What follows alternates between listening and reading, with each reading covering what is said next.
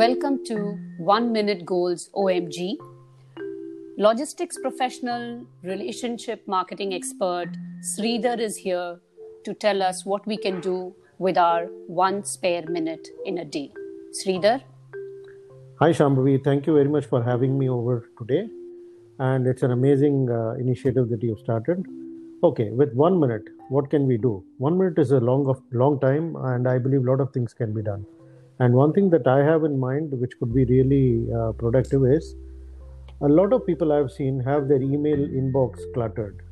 There's thousands of email lying in there, unopened, thousands of lying there like for a long time.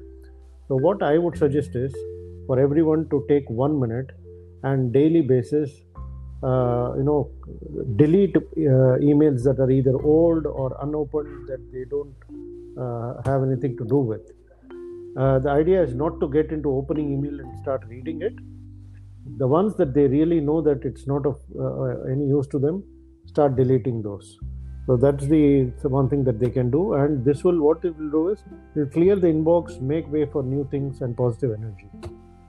Thank you so much, Sridhar. Thank you for joining me on Shambhavi Spectrum 1 Minute Goals OMG.